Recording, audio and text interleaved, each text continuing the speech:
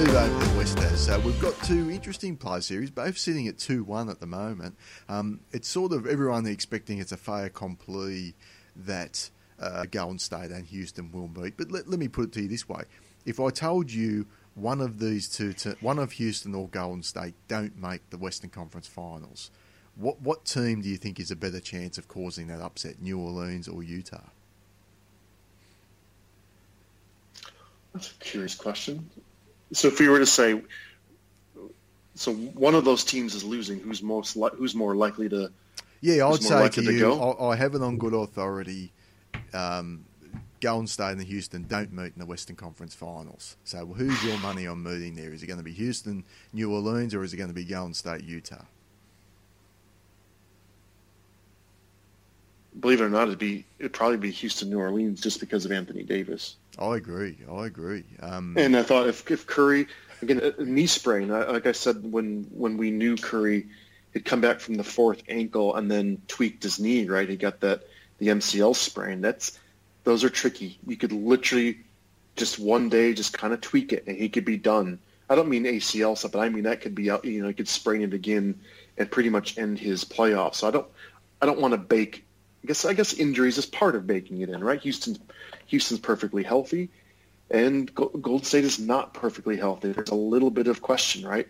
And we saw what happened, right? The famous, when Curry's not 100%, he's a liability on defense. He's still a spectacular shot maker, but he can be a liability. And I didn't see it, right? I didn't see nearly enough of Game 2 of Golden State and New Orleans, but the bits I did see, I caught some highlights, is that New Orleans could have actually won that game, Daz. A couple possessions here, a shot that just goes in.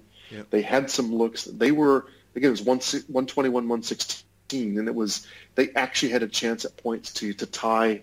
Had a couple chances to tie. I don't think they ever got the lead. They were so close. They kept making little runs, a little bit like today. They'd make runs and then just couldn't quite get over the hump to get ahead. Another undersold thing too, Klay Thompson's ice cold at the moment. So whether he breaks out of the funk, you'd expect he will, but he didn't. He has not shot well so far in this series, and that's happened in Game 2 and Game 3.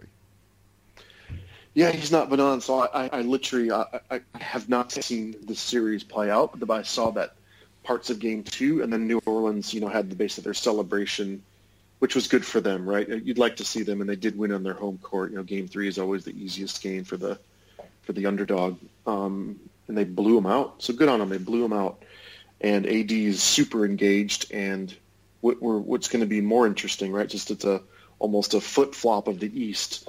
The round 2 in the West is not interesting at all, but round one was fantastic, right? Portland versus New Orleans and OKC, Utah. So the two series that got them here, those were phenomenally interesting series for very different reasons. Whereas, round 1 in the East was, not much to write home about except for Cleveland, Indiana. So, I'm not terribly compelled about. I know Utah did win an awesome. They played a great game in Houston in Game 2 to win that. Then promptly got blown out of the building in Game 3. It was 70-40 at halftime of Game 3, Houston, Utah. So that's also sticking in my mind. Answering your question is I think Utah has a chance to literally lose by 40. They could lose by 40 each night. Or I don't see New Orleans getting bombed. They've got enough talent. AD's engaged. That team's, again, kudos to Gentry for getting that team coached up, and Mirotic fits so well. And boy, oh boy, has that player in the NBA raised his stock more from the beginning of the season to the end than Rajon fucking Rondo? And that guy, honestly, Daz, you've seen him play, right? He's been fantastic.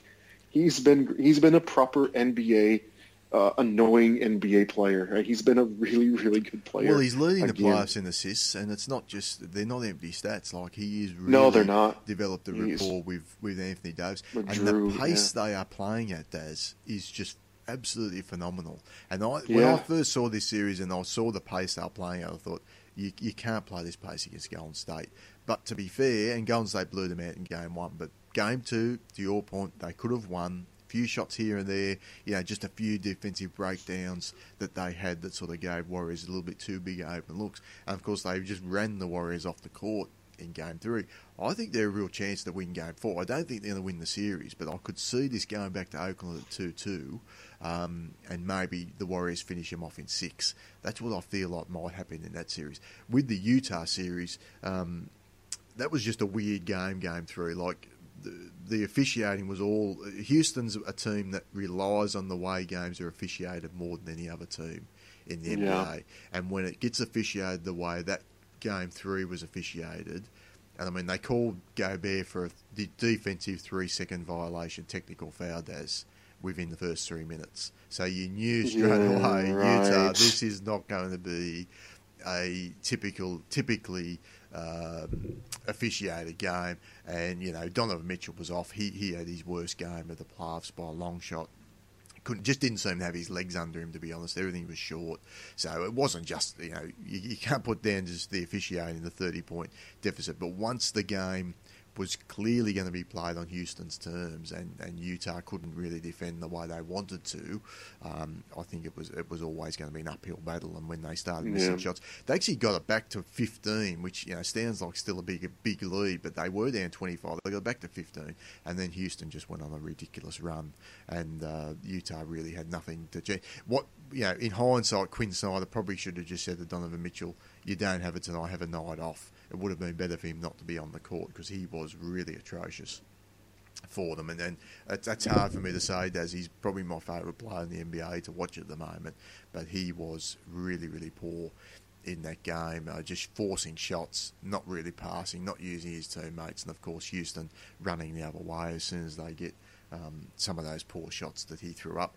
And just quickly, with the New Orleans-Portland series, I mean, as you said, I don't think either of us were overly shocked that New Orleans won that series, but the fact that they swept Portland and really just, again, playing that fast pace, but also the fact that they just trapped Damian Lillard, and Portland seemed to have no answer. Lillard certainly didn't have any answer, and it was just it was a strange phenomenon that Terry Stotts, I'll be interested, I haven't sort of read what Terry Stotts has said after the series, but what was he thinking? And maybe it was just the fact they lost their first two at home and couldn't recover. Look, I watched 3 of the 4 games. I got way into that series, and I mean, I watched the entirety of those 1, 2, and 4, and it was just New Orleans was flying around everywhere from the beginning of that series, and they just did not relent on their trapping. They did not relent on trapping Dame and CJ every single time, especially Dame. He was going to give the ball up, and Drew Holiday was literally, as we started, the all-world NBA defense and scoring on the both ends. And then him and Rondo were just fantastic. They're just phenomenal defenders when they were motivated. And again, success feeds success. So the more confident they got with it, the more they did it. And there was no answer. And I think the simplistic answer I'll give to you, what Stotts did or didn't do, was that this was more for me this was a talent question. So it's when they're playing that style and it's unrelenting, and this is the nature. Dame's only 6'2", 6'3", right? So he's not a 6'6", 6'7" guard who can get that ball up and get it out early. And he's trapped. It's not going very far. He's not going to whiz it past. That's where you do give a lot of credit to James Harden, right? Is he's big. He can whip that ball around and get it over people. Dame can't. So these are little bounce passes to the wing.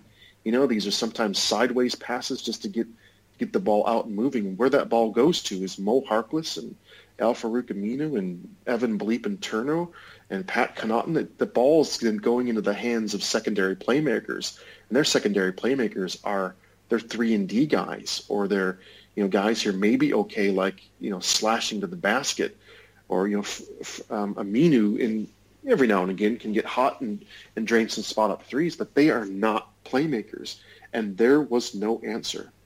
So that for me is a roster construction issue. Is more than an X's and O issue against Terry Stotts. Is like, what is he supposed to do if Dame and CJ, that entire thing is engineered for Dame to make plays and CJ to play off of it? When that's broken, there's nothing there. And so kudos to New Orleans for having the game plan to do it, to pull it off, the relentlessness, because they were pretty close games as well, though these weren't like blowouts. The relentlessness to stick with it and pull it off was really, really impressive. So that's what I took away from it. Just to that point, the series stats for Portland, they had 58 turnovers and 76 assists. So, and Lillard on his own had 16 turnovers, only 19 assists. So that tells you the story of how much they got in his head. And Drew Holiday has been just spectacular on the defensive end, right through the plus. He guarded Kevin Durant on multiple possessions in Game 3 and actually did a really good job. Like, you thought Kevin Durant's going to just have his way here, and it was like, no. Like, even in the post, Holiday's doing a good job on him.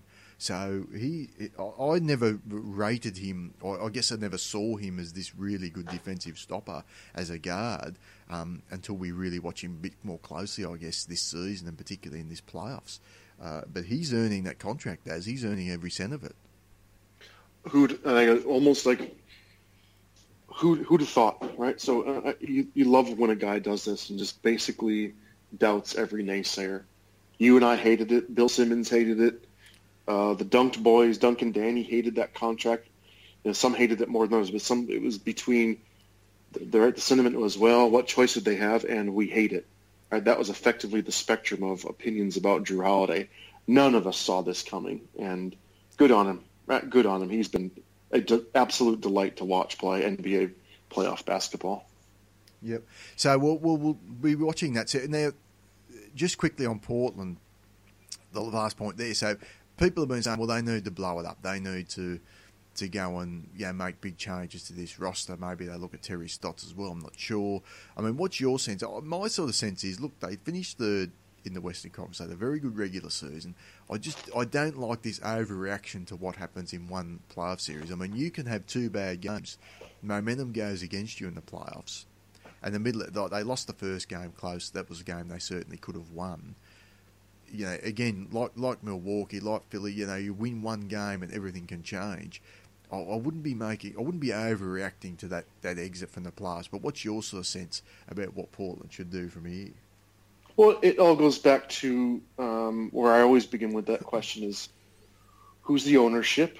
Who's the ownership and what's their expectation? What is the fan base expectation?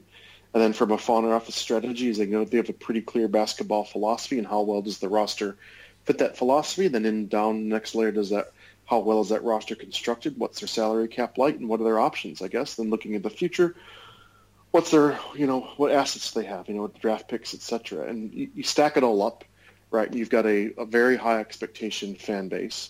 You've got a pretty deep pockets owner who would support, and does support a really big, I don't have it in front of me, they got a pretty big team salary. And so you got stable ownership and a stable fan base, right? They go, tick, okay, that will probably allow you some flexibility. But the thing that's going to hold them back, right, is they just have no roster flexibility. They had a lot of pretty ordinary contracts on that team from, Myers Leonard and Evan Turner and Mo Harkless and, the rest of it. Just, these are not great contracts. So they've overpaid for a lot of role players. And as we saw then on the court, when a pretty simple a defensive trap in the first round, Daz, a pretty simple defensive strategy completely unwinds a 3 seed, you better go ask some serious questions, right? Roster and otherwise. So that's the context for me to the question that everyone wants to ask is, do you split up McCollum and Lillard? And do you split up McCollum and Lillard? Well, that is the question, because if you're going to say let's blow it up, that's where you have to. That's where it starts and ends. I mean, you're not going to. The problem is they don't have any other tools, right? What they could do is shuffle the chairs and trade some bad contracts for other sort of salary swaps that perhaps get other players that fit better. But who's giving up players that fit better? You could trade Myers Leonard and Mo Harkless, but who you're getting back is John Henson and Dellavedova. This is the thing too, Daz. Is it the worst thing in the world to say, while Dame Lillard's here, while he's in his prime, we're going to be a 3 and 4 seed. Our best case scenario is probably we might get to the Western Conference Finals. We're probably going to flame out in the second round, and that's the way it's going to be. Or because if you go the other way and blow it up, well, okay, you're going to try and get a good draft pick? I mean, what's the point of that? Well, that's exactly where I'm going, is where Houston last year had said, guess what? We've got the temperament, we have the assets, and we have the risk tolerance. We got the risk taking in us to say we're not going to let the 73-9 team just make it to the NBA Finals without going for it. We're not going to let them just go to the finals every single year for the next few years. We're going to do this dramatic roster overhaul, and they did. But they had, they had Pat Beverleys and Sam Deckers and Montrezl Harrells, players like that to move, who are, they're assets. Where you had Pat Connaughton and Evan Turner and Mo Harkless and Myers Leonard. Those are not attractive assets to anybody unless they're salary spots. So that's what I'm saying. The roster overhaul team building option is not an option for That's Portland. Right. Their only option is to break up McCollum and Lillard. Yeah, and I'm not. It's probably not. I'm probably not. I'd almost rather not have that impromptu. So I wasn't ready to answer that question tonight. That's a hard one because I think if you look at, I'd never. So the first part of that question is I would never trade Dame. So that for me, it's off the table. You don't trade the heart and the soul and the face. You just don't do that. So if you're going to entertain it, I would begin that conversation by you have to look at McCollum as the guy you move. I also think McCollum's probably a little more attractive, believe it or not, in that he's a little bit younger, and he's the deadlier shooter. So I think he would be rather attractive. So you start to theorize fits then. Theorize fit next to Dame, and then you go, imagine theorizing that fit, and then you ask yourself, does that actually get you better? Are you actually better? Are you better than a 3 seed now that you've lost C.J. McCollum, a career nearly 40% 3-point shooter, for someone who might be as good as him?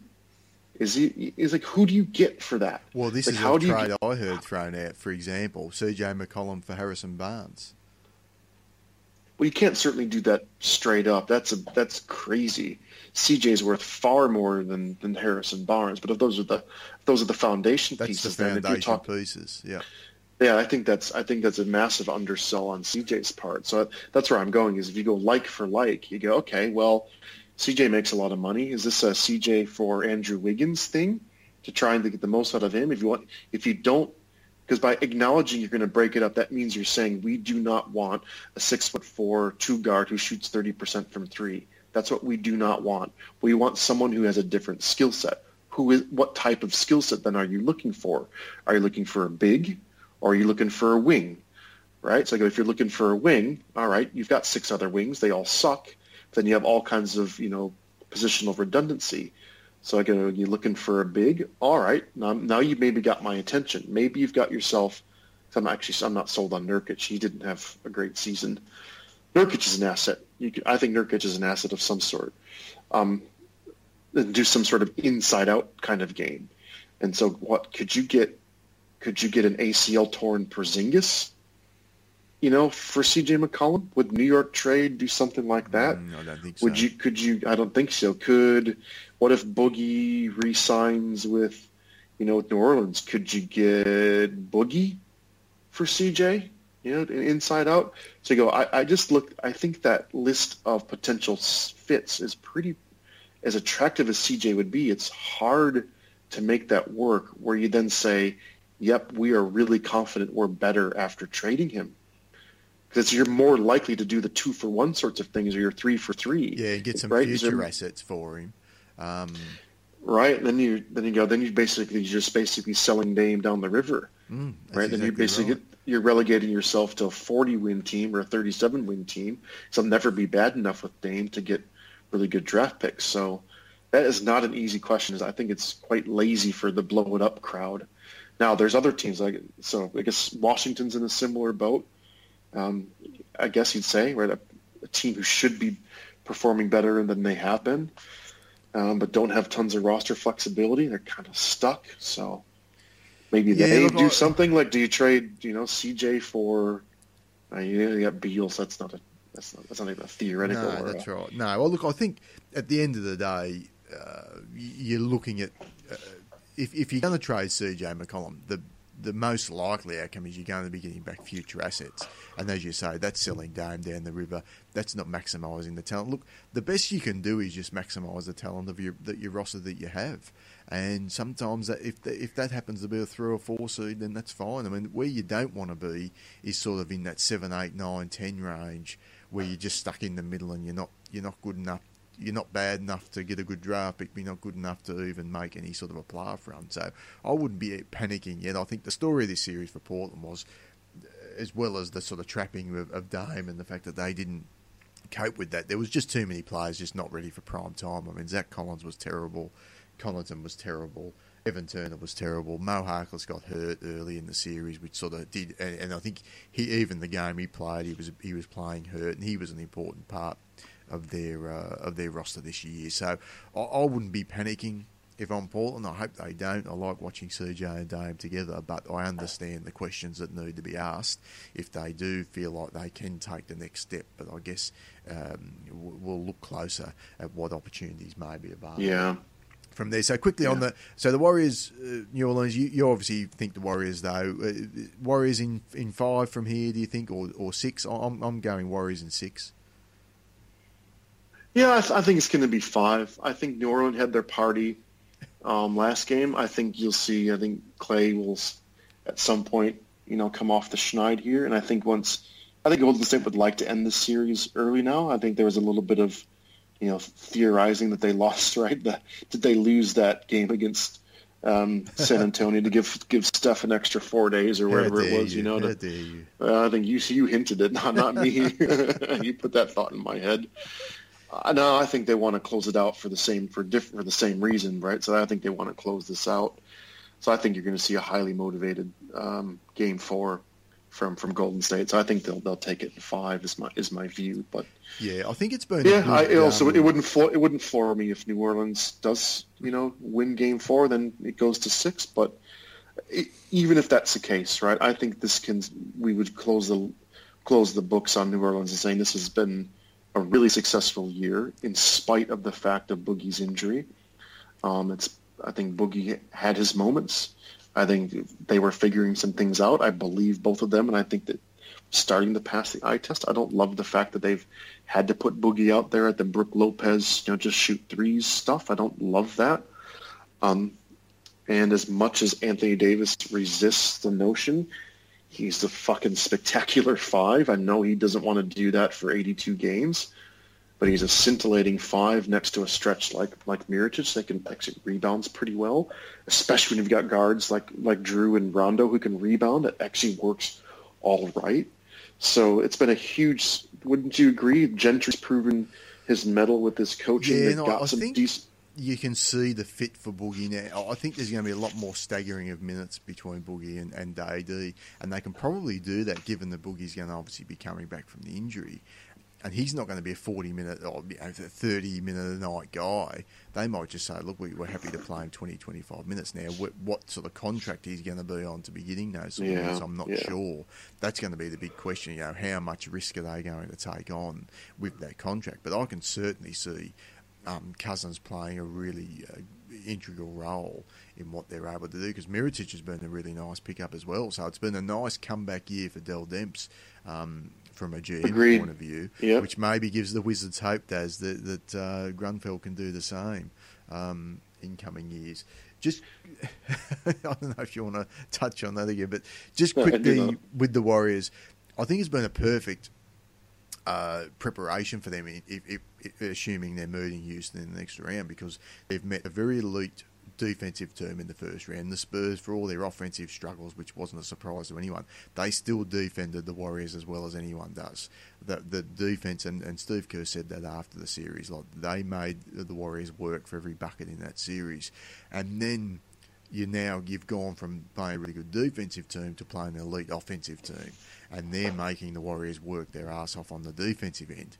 Now, Houston are going to make you work on both ends. Houston are set up perfectly, I think, with their switching style to defend Golden State, and obviously Houston are difficult to defend against as well, although I think Golden State are probably better suited to defend Houston than vice versa. But I like the preparation that the Golden State have had, And they've certainly, we talked about the on-off switch. That was the only hope I had as a Spurs fan in the round one. Would Golden State come out and be at all complacent? And there was not a hint of complacency in what Golden State did. And even Game 3, which was obviously shrouded in sadness of Greg Popovich's wife, Erin, passing away the day before tip-off. And I was just impressed with the Warriors. They went out there just utterly professional, didn't get caught up in the emotion of it, just went through and did what they needed to do, and got what in the end was a pretty easy victory, because I think only half of Spurs were sort of engaged in the game, to be honest, from what I saw. And then the Spurs got their obligatory win in Game 4, and the Warriors closed down in actually a pretty close Game 5. Actually, the Spurs came back and made a game of that in Game 5, but they made the Warriors work for it. I think the Warriors will appreciate that down the track, that they were made to work, particularly on the offensive end, that you pass a pretty good defence. Yeah, that's a good summary. I don't have anything really to add to that first round for Golden State, and I haven't tuned in very closely here to Golden State, New Orleans yet. I'm probably just for the sake of time, I will if New Orleans wins another one, then you'll get my attention very, very keenly. But I think until I see a second game won by either Utah or Houston, this round 2 is just not terribly interesting for me in the West. Whereas round 2 in the East is just must-see TV, even though both of those are 3-0.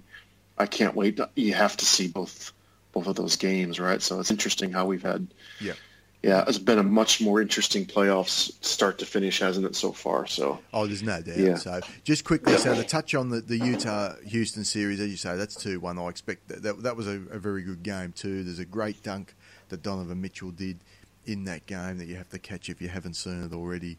And Joe Ingles had a great moment. Dante Exum, the other Australian on the Utah roster, had a fantastic game in Game 2. He defended James Harden for 22 possessions, and Harden scored 2 points on those possessions. It was just a fantastic, and offensively, he played really well also. So it was great to see him have a moment, given all the injuries. But obviously the big story for Utah was round 1 and taking out OKC. And I said Portland shouldn't panic in the off-season. I think OKC will be panicking because I can't see them coming back with the same roster. But that was a spectacular series, Daz, and particularly Game 6 when you had Russ and Donovan Mitchell go head-to-head. And that it blew me away, Donovan Mitchell. I mean, the balls on this rookie to go head-to-head with the MVP, given the mode that Russ was in. There's not too many players that are going to go head-to-head with him like that. And he was defending. He was the primary defender on Russ at one end and scoring at the other. It was quite unbelievable, that performance in Game 6.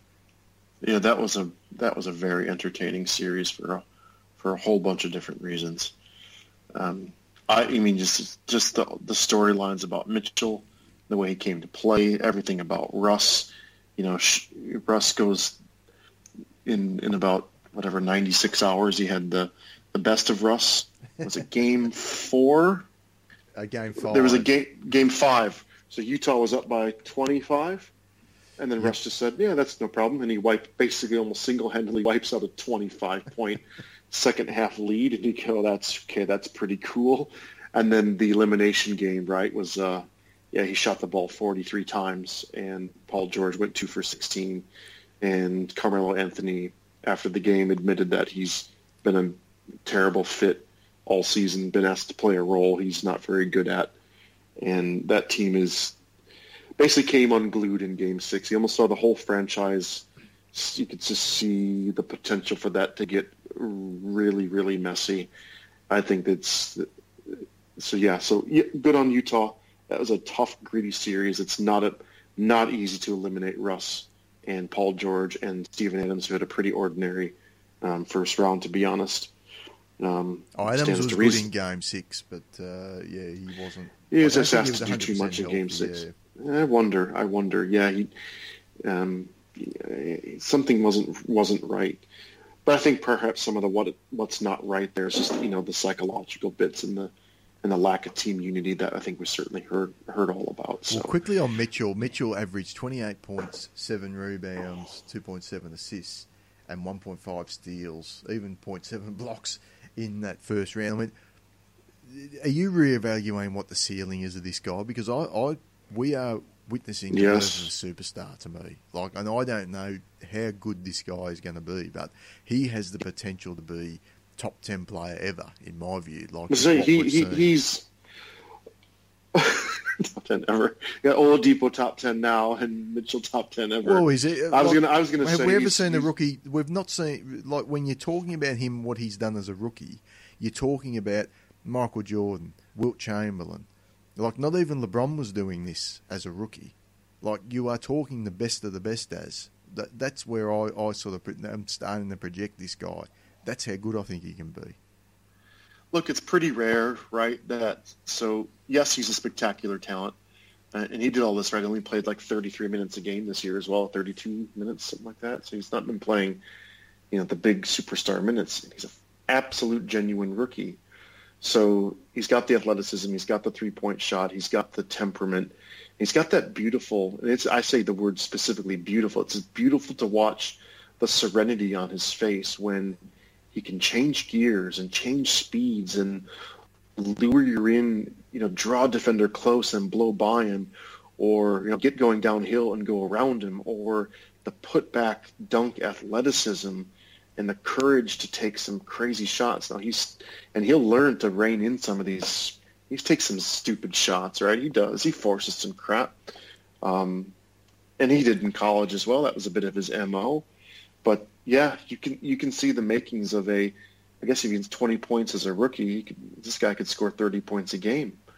I don't see why not, but the point I was going to make before I also just piled onto his accolades was it's pretty rare, pretty rare for a player to get drafted into the right kind of culture at the right time with the right role on a playoff team with a stable unit who you can get all this playing time around a really strong playoff team. It's pretty unusual, right? So the best players are, by definition, drafted by all these shitty teams. You end up putting up empty stats in Phoenix or Orlando or Philadelphia or whatever it is, right? So it's pretty unusual. So it's hard for me to go, you wonder how might he actually be closer to his ceiling than most rookies, only because it's so unusual to have a system so perfectly custom made and made around this guy's skill set. So that's not any way to take away from him. I'm probably just a little bit more pumping the brakes on the greatest ever type projections. No, I'm happy to be. I know it's right. Yeah, but I know what you're saying. Right? It's historic. Right? It is historic. Very rare for 20 points per game as a rookie, let alone then again increasing your productivity in the playoffs. That's pretty crazy. Rookie wall, right? Just rookie wall. Right, there's Mitchell played 35 games at Louisville, 35 college games in 6 months, and now he's going to play. He played 79 regular season games, so he's probably pushing his 90th game. Well, he nearly averaged 40 minutes a game in the OKC. It's amazing. So, but he might have hit the rookie wall in Game 3. So we'll wait and see what. But that serenity. So I tend to buy into the hype, just the serenity on his face. It just doesn't. The game doesn't seem to faze him. So I go, boy, his game is so similar to Oladipo's as well, isn't it? Really, they're very, very similar styles. Like Donovan, a little bit more of a ball handler, point guard, initiator, and Vic probably has a little bit more thickness, a little more defensive ruggedness upside to him, but very similar, right? So I kind of go, there's your projection for next year is 2018 Oladipo will be 2019 Mitchell. It's like no reason he couldn't average 22, 23 points a game next year, up his rebounding a bit. So he's been a joy. Been a joy. Well, a couple of final points. We'll quickly touch on the Houston-Minnesota series. Not much to talk about there. That went pretty much as per planned. Andrew Wiggins had, I think, one good game. The rest of them were just up and down. Completely expectable, as expected, that series, I think, the way it went. And obviously we'll have the same questions heading into next season for Minnesota that we had for most of this year. I guess the only asterisk I'll put on Minnesota, if Jimmy Butler doesn't get hurt, they're obviously a higher seed, and maybe they make a bit further playoff run than running into Houston in the first round, because that obviously dropped them down to that 8 seed. Do you have anything to add on that series, Daz? Did you actually catch any of those games? They weren't the most intriguing of games. I watched the elimination game start to finish. That one I was watching pretty keenly. And you could see I made a whole bunch of notes there where it was just Tibbs' defensive rotations were crazy. So I didn't like how Tibbs, approached defense in that final game. I saw against probably more. I didn't learn anything about Houston. Full stop. Capella had like 20 dunks one game, so I didn't learn anything about Houston. I learned a lot about Minnesota though, or maybe it's more validation that Andrew Wiggins is a wallflower. I think as you hinted, he had a couple of games where he scored 14 points in 37 minutes, and 14 points, 4 rebounds, 2 assists, and then 14 points, 4 rebounds, and 0 assists. In back-to-back games. And in fairness to Wiggins, I mean, if you look at his series stats, they pretty much mirror what Jimmy Butler. I mean, he's a little bit down on rebounds, he's down on assists, but he averaged the same points as Jimmy Butler, playing a little bit, touch fewer minutes, and only 0.8 rebounds less. So, but I think the difference is when Wiggins had, I think, 2 good games in this series and 2 games where he just completely no-showed, whereas Butler was just consistently at the same level all series and probably wasn't 100% either, having just come back from injury. We're going to keep picking on it because Butler's earned it and Butler's proved it and he's been there and done that. But you can't have your guy who's about to start the beginning of a $150 million contract playing like this. You can't. And Andrew Wiggins could be the anchor that drags this team down, right? And Karl Anthony Towns as well probably took a step backwards. He didn't particularly step up and do anything, to tell us that he's, taking and he's a guy who sort of flatlined the whole year as Karl Anthony Towns. He was good, but has he done anything to get markedly better? I don't know. So granted, Houston's a pretty impressive offensive team, right? But I just didn't like how Minnesota had no answers for anything. They didn't make Houston do anything out of their comfort zone. So I just don't like that they just didn't have weapons. They didn't have an approach. They didn't really bring anything. So another interesting offseason for them. They don't have the contractual questions of, say, some of these other teams. Their team's pretty much locked in. Jimmy's under contract for 1 more year. So we'll see. They'll come back with the same team. You can't help but think that Ricky Rubio is a better fit on this team than Jeff Teague, though. That's a move that I'll look back on and think, why? Yeah. Rubio's had a really good year, so, and Teague's not been completely terrible, but he certainly hasn't. He's not as good a point guard as Ricky Rubio, at least in my view. No, yeah. That's a good question. It's a fair question. And, Rubio got himself up to 35% three-point shooting this year as well.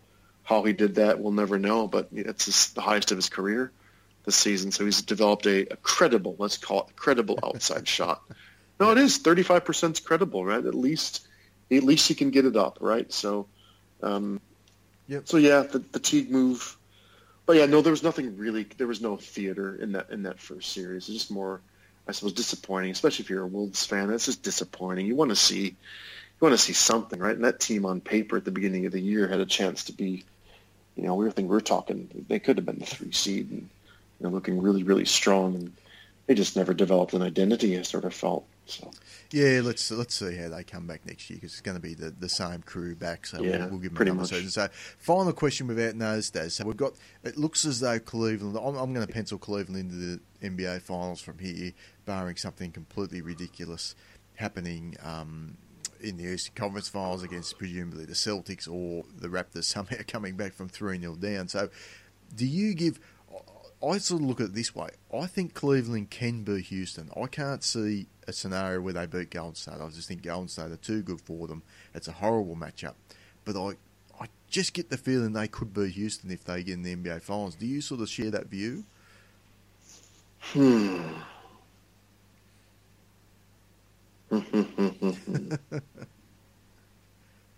Well, probably not. I don't think they will. I'll say probably not. You've made me think probably harder than I thought I would. I just, as superhuman as he's been, I think LeBron's gonna spend a lot of energy it's only been, he's probably going to sweep Toronto. He's had to give, right, literally greatest of all time performances in Game 3 and in parts of Game 4 just to get them over the line, right? So I just think then he's going to have to go through probably, right, the best defensive team in the league. So Boston's not going to be easy. They'll win. I think Cleveland will win that series, right? But that's going to be hard, right? As hard as Al Horford has been defending, and the energy that they give and just the consistency they give, that'll go 6 games at least, right? I think Boston win games, and I don't think Boston will win games in that series. I do, yeah, I do, because I go what you're seeing, right? The victories here are superhuman LeBron and optimized Kevin Love. So at some point they're going to have to get consistent contributions from Jeff Green, Tristan Thompson, right? They're going to have to get more consistency from players, 3 through 8, and it's a fucking crapshoot on any given night. So that just, I think that Houston's just too. No, I don't think. I think it'd be fun and probably more interesting than Golden State versus Cleveland Part 4. But no, I'd pick Houston, but I give Cleveland a much better chance against Houston than Golden State. You see why I don't, right? Is just when Houston gets going, Cleveland could start to lose interest in their pace and intensity playing defense. You get enough of that ball flying around, and if Harden's doing the flop and the threes are going in, and Cleveland gets behind game after game, I just think it'd be too many mountains. Because what's going to happen, most likely, right, is you're going to see Houston come out to a lead, and can LeBron climb the mountain every single game? That's what I just don't see. He's going to run out of gas. Is what I'm saying. He's going to run out of gas, and he's going to run out of. He's got no teammates, I think, to help him, unless Kevin Love keeps going for 30 and 13, 3 more weeks. But well, he very nearly ran out of gas against Indiana. He actually go off for cramps in that game. That was another thing that happened in Game 7 I didn't even touch on earlier, and that was the key moment, because he went off for a few minutes and Indiana just went totally away from their game plan.